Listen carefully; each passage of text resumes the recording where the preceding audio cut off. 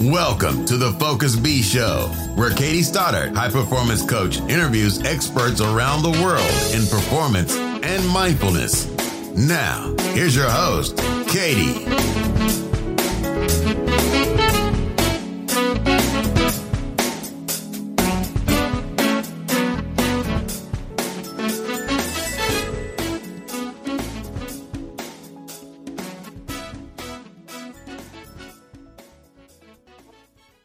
Welcome to a brand new episode of the Focus B Show. Very excited about today's discussion and topic on how you can train your mind for success and happiness. What I found is that a lot of the time there's a focus on the strategy. So we look at the different habits we can implement, on how to track our business KPIs, on what outcomes we need to reach in order to be successful, when actually 90% of it or 99% of it actually goes on in our own head.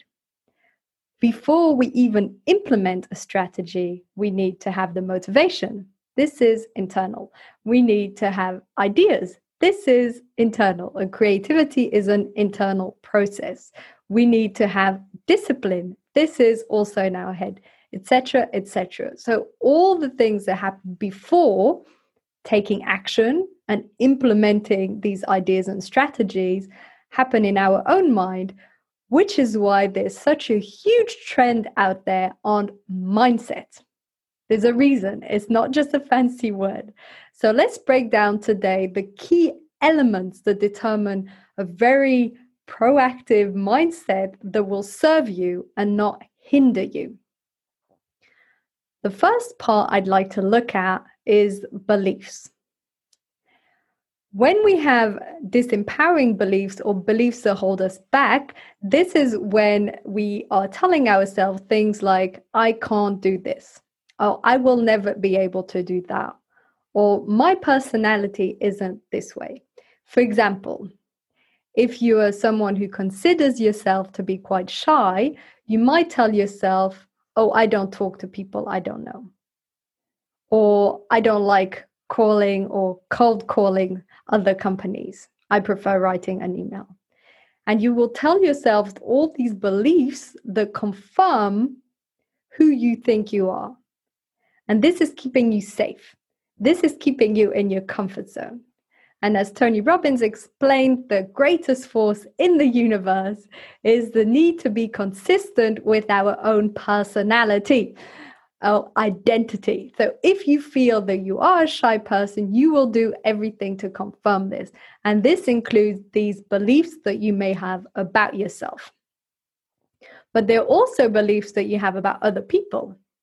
Oh, all other people are mean, or people are always selfish, or people tend to be really kind and generous. Depending on which of these beliefs you adopt, this will impact how you react to people. If one of your core beliefs is that people are mean, if someone comes and wants to ask you something, you will shy away or ignore them. However, if you believe that the world is filled with nice and generous people, you will be more receptive and open. This is important because this is how you will treat everyone and everything, also in business and in your own life, depending on what you believe. If you're single and you want to be in a relationship and your belief is that all the great women or men out there are taken, how do you think you approach a networking event or people that you meet online if that's your core belief? A lot of the time, we're not actually aware of our own belief patterns, which is why they dictate our world without us noticing. Extremely inconvenient. You can become more aware of them through doing some introspective work. This can be through journaling, maybe meditating and pausing, or working with someone externally, such as a coach, maybe a mentor, because as you speak, they will pick up on this. They will say, this is the third time you mentioned that success is hard, or I need to work hard in order to achieve great results. That's also a belief. Maybe you don't need to work that hard and you will achieve just as great results. Another reason why you might not be aware of your own beliefs is because you see them as fundamental truth. You don't think this is something you believe, you just think this is true, full stop. It is important to work long hours, dot. You might never have stopped to question, is that really true? Can the 4-hour work week work? That's another reason why you might not be aware of some of your beliefs, because you just see them as truths. One way to notice them is while you're journaling, or if you're working with a coach, start to question your own words. Is this a fact? Or is this just something that you believe? And in the third group of beliefs, so 1 was about yourself, 2 about other people, and 3 is about the world in general. So thinking things such as the world is going great and things are improving, or the world is all collapsing and perishing, especially at the moment. Depending on how you see these things, you will find evidence out there to confirm it. So if you believe that it's a wonderful place to live, your country, your town, the world itself, you will find evidence that it's a lovely place. If you think all people are rude and disagreeable, you will find proof to validate this. What does this mean? This means that 2 people that have the exact same day, but a totally different set of beliefs, will perceive the world differently and feel differently about it. So that was the first aspect, beliefs. The second aspect is the discipline of the mind through how we manage our own thoughts. I remember years ago, I never used to even consider that we can change our thoughts. But think about it. If you choose to focus on an apple right now, you will see an apple in your head. And any word I say, see an elephant, you'll see an elephant. You can actually do this to yourself. And not just with apples or elephants. You can think to yourself, let me now, instead of worrying about X, focus on this report I want to finish. We do this all the time. We're not aware a lot of the time that we have the ability to do this. We have the ability to switch our thoughts in our mind like a television channel setting. What's even more powerful is that then, if we catch a thought that we don't want to have, that isn't helping us or serving us in any way, we can pause it and we can literally put it away. If it is useful, if it is something you need to think about, but now isn't the right moment, then you can maybe make a note, write it down, place it for later. But some of our thoughts are utterly useless because of the amygdala, which is a more reptilian side of our brain, the old brain that wants to keep us safe. They might suddenly choose to focus on someone that looks suspicious. Oh, let me place all of my thoughts and focus on this because I want to keep you safe, says the amygdala. But that's not a very useful thought if that person isn't suspicious at all. And this is when the prefrontal cortex, that's a more advanced part of our brain, takes over and says, oh, actually, that person's fine. We can put that thought away. This is just an example with one suspicious thing. But you can do the same if you're in a bad mood because the weather isn't good. You can also switch that thought off. That's also not helping you. Yet, how many people get stuck every single day feeling annoyed or grumpy or upset because one email didn't go right, or because it's raining and they want it to be sunny, or it's sunny but it's too hot? All these thoughts you can change.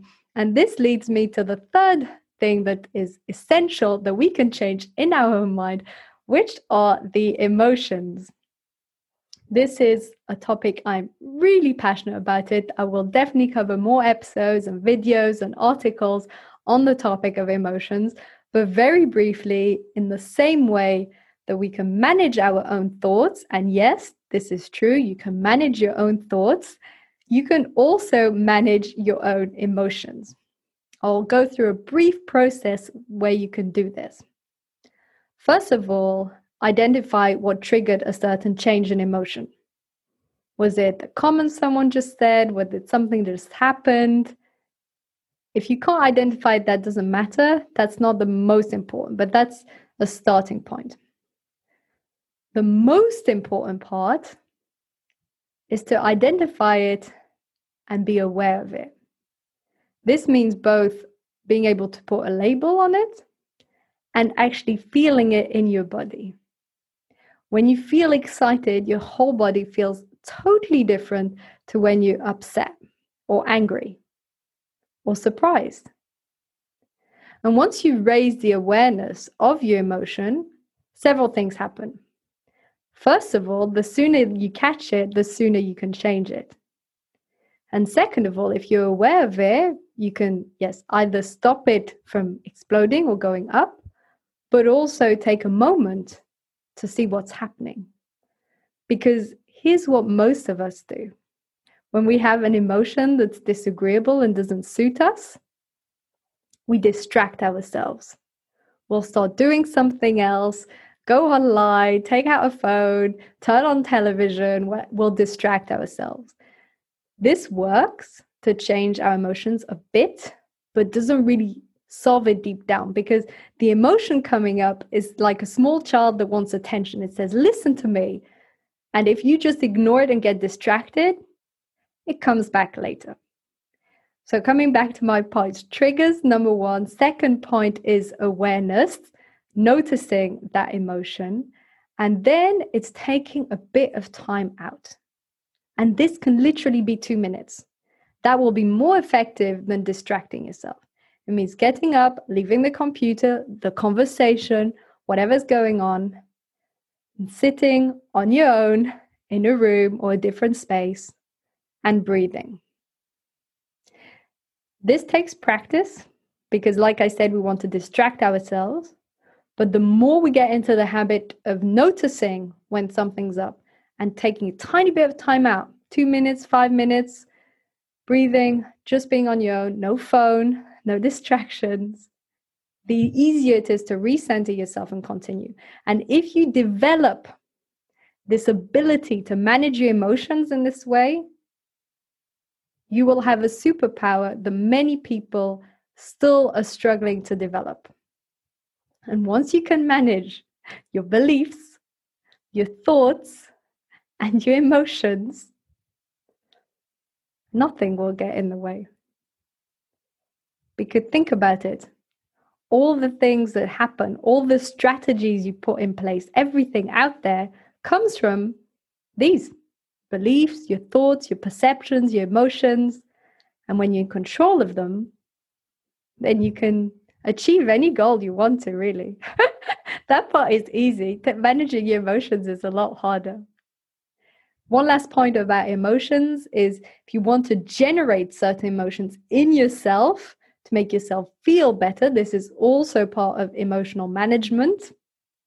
Then you can either use specific anchors, which are gestures or words or affirmations to put you in that state, or you can use something that generally changes your body and physiology. This can be certain type of breathing, it can be exercise, it can be going for a walk, it can be listening to a music that inspires you and makes you feel happy, but finding the things that provoke these emotions in you, and the more you put them in your life, the more you'll feel that way. It's like a mathematical equation. Add the things that bring you that joy, you will feel more joy and happiness. Add the podcasts or YouTube videos that inspire you, you'll feel more inspired. So this is an overview of some of the fundamentals and some of the fundamental ways of influencing your own mind so that you can achieve the success and fulfillment that you deserve, because it is my core belief, and this is a belief, that every person out there deserves to be happy, fulfilled, and successful with what they're doing. So implement these. Let me know how it works for you and what you've managed to transform in your own life. And thank you so much for listening. Bye. Thank you for listening to the Focus Bee Show. We would love to hear your feedback. Let us know in a review how this episode inspired you. Keep buzzing.